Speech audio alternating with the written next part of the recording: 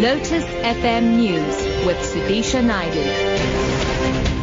It's 7 o'clock. Good morning. Members of faith-based organizations, youths, civil society and trade unions will today march to the union buildings in Pretoria as well as the National Assembly in Cape Town to protest against corruption. The groups that have come together under the banner of United Against Corruption will be marching in Pretoria, Cape Town and Durban. Senior political journalist Amos Pacho reports. Plans for the march have long been underway, but smaller numbers than previously anticipated are expected, as members of the Majority Metal Workers Union will not be able to attend. This after Labour Council NEDLEC gave the workers the green light to participate in the march, but only in 2 weeks' time, while COSATU has also barred its members from attending. NUMSA says today's march is only a dress rehearsal, with another major one following on dates approved by NEDLEC. However, organizers say they are determined to see today's march succeed. The protesters' key demands include eradication of corruption, delivery of basic services, strengthening of corruption-busting institutions like the Hawks and the Office of the Public Protector, and lifestyle audits of senior servants.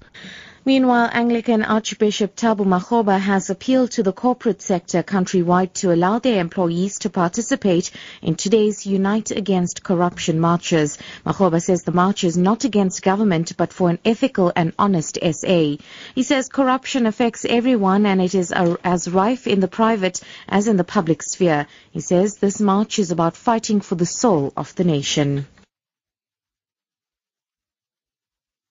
There are concerns in business circles that the hijacking of cars and trucks has increased by 14% and 29% respectively. This has been revealed in the National Crime Statistics for the 2014-2015 financial year. National Commissioner Ria Piecha, Police Minister Nathi Nhleko and Deputy Minister Maggie Sochu released the crime figures to Parliament's Police Committee. Mercedes Percent reports. Carjacking and truck hijacking fall under the subcategory of aggravated robbery. Close to 13,000 cars were hijacked between April last year and March this year, an increase of 14%. In simple figures, 1,593 more cars were hijacked during that period. Truck hijacking, which has gone up by 29%, shows that 288 more hijacked trucks were recorded. Cash in transit robberies decreased by 17%, and only 17 bank robberies were recorded between April last year and March this year. The United States has announced sanctions against more than 30 leading members of the Islamic State movement, associates and related groups. It has also named a number of individuals as foreign terrorist fighters. The move comes as U.S. President Barack Obama chairs a UN gathering of world leaders to discuss counter-terrorism and seek support in the fight against IS. The meeting is being held on the sidelines of the UN General Assembly. The BBC's Barbara Plett-Usher has more. U.S. officials said the list includes some key Islamic State financial figures and aims to prevent them from using the international financial system. Some of them will also be sanctioned by the UN. The terrorist designations cover a wide range of nationalities, meant to highlight the global nature of the Islamic State threat. Among them are 4 British nationals, including 2 women.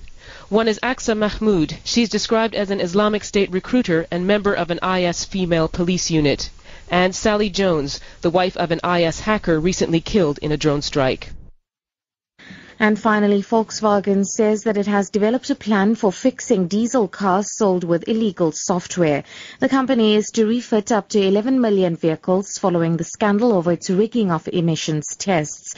New Chief Executive Matthias Müller says that customers would soon be required to have diesel vehicles with illegal software refitted, a move which some analysts say could cost the company more than 80 billion rand. The BBC's Theo Leggett reports. Volkswagen was caught using software which allowed diesel cars sold in the United States to pass emissions tests in the laboratory while pumping out illegal quantities of pollution on the road. It's since emerged that some 11 million cars sold by VW and its subsidiaries worldwide share the same software, although it's understood that it was not activated in every case. The company says it'll present technical solutions to the relevant authorities during October. Customers who are affected will be contacted during the following weeks and months so that their cars can be modified. Meanwhile, South Africa's national regulator for compulsory specifications has confirmed that it's investing Volkswagen's local business. It says it wants to see whether cars sold in the country have also rigged carbon emissions data. The regulator says it could recall cars if VW is found not to have complied with local emissions measures. Top story: members of faith-based organizations, youths, civil society and trade unions will today march to the union buildings in Pretoria as well as the National Assembly in Cape Town to protest against corruption. I'm Sudisha Naidu for Lotus FM News. I'll be back at 7:30.